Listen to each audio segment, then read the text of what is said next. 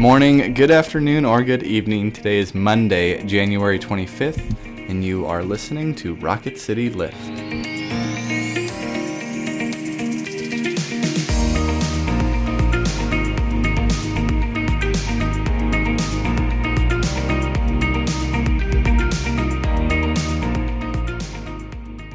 Hi everyone, welcome back to Rocket City Lift. I'm Tara Bolcher. And I'm Brett Goodeman. We come to you 3 times a week and try to bring a bit of a spiritual lift to your day.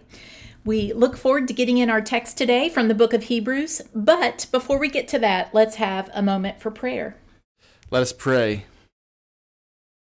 Jesus Christ, you are the healer of this world. You lead us towards redemption. You teach us what grace is. You show us mercy. You touch us with love. May we be on the lookout for these things and recognize them and cherish them in our hearts. We pray this in your name. Amen. Amen. Our lesson today comes from the 11th chapter of Hebrews, and if you remember, the 11th chapter of Hebrews is sometimes called the Hall of Faith. It's a list of the people who have carried the faith through the ages, and this, verses 32 through 40, this is the very last of that chapter. The Apostle Paul writes, "And what more should I say?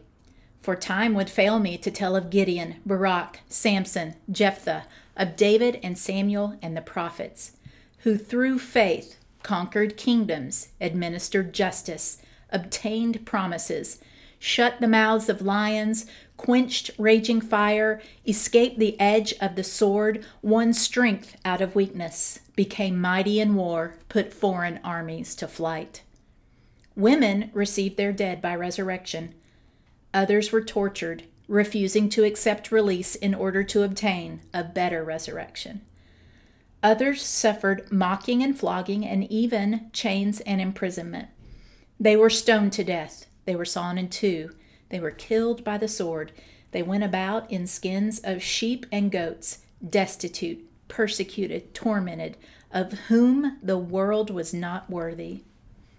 They wandered in deserts and mountains, and in caves and holes in the ground. Yet all these, though they were commended for their faith, did not receive what was promised, since God had provided something better so that they would not, apart from us, be made perfect. This is the word of the Lord. Thanks be to God. Tara, if the Apostle Paul is trying to sell someone on being in the family of faith, this is certainly an odd list to accomplish that. What are we to make of this passage and the list of difficulties it presents? You know, Brett, it's interesting. I have traditionally read this passage and heard all about the difficulties, but I'm looking at it now, and the first part of it is about the incredible and amazing things people have been able to do through faith, the conquering of kingdoms, the administering of justice. And so I think there is both you can do more than you ever imagined, and it can be more incredibly difficult than you ever imagined. And so this list, I think, for people of faith should come as a comfort that they are not alone. And it should also come as a warning, I think.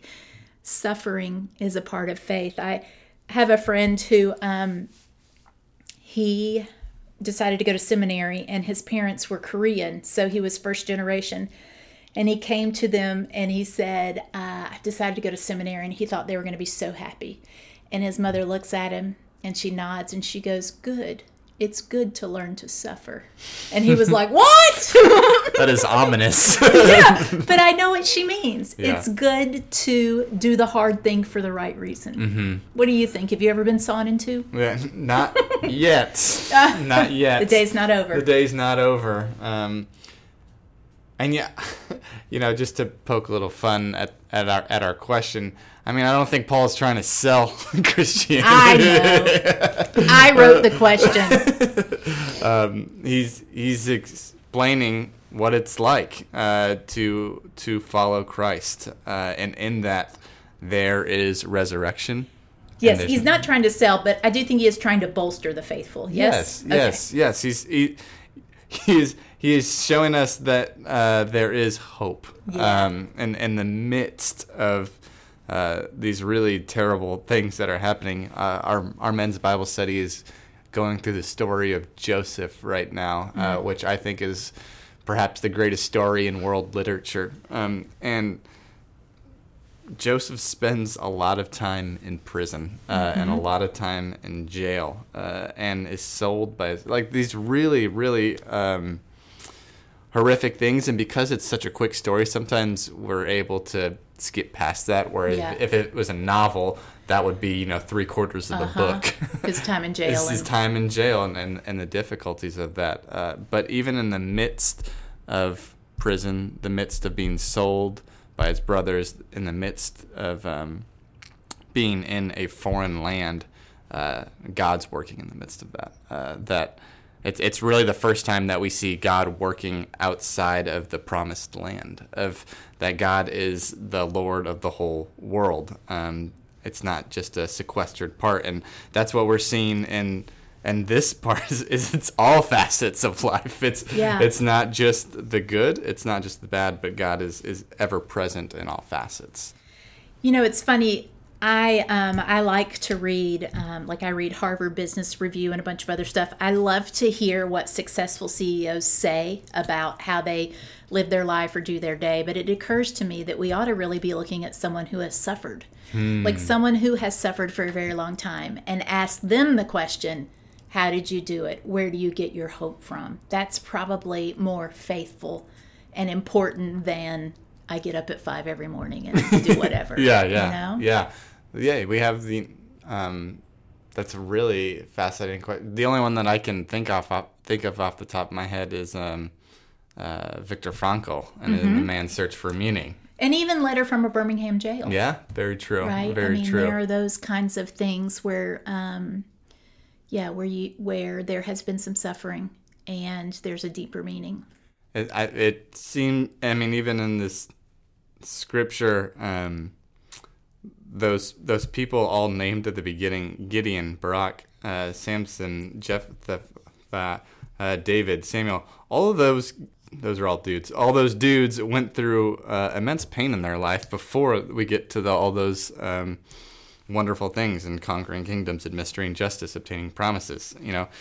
Gideon was scared out of his mind. Same with Barak. Samson died.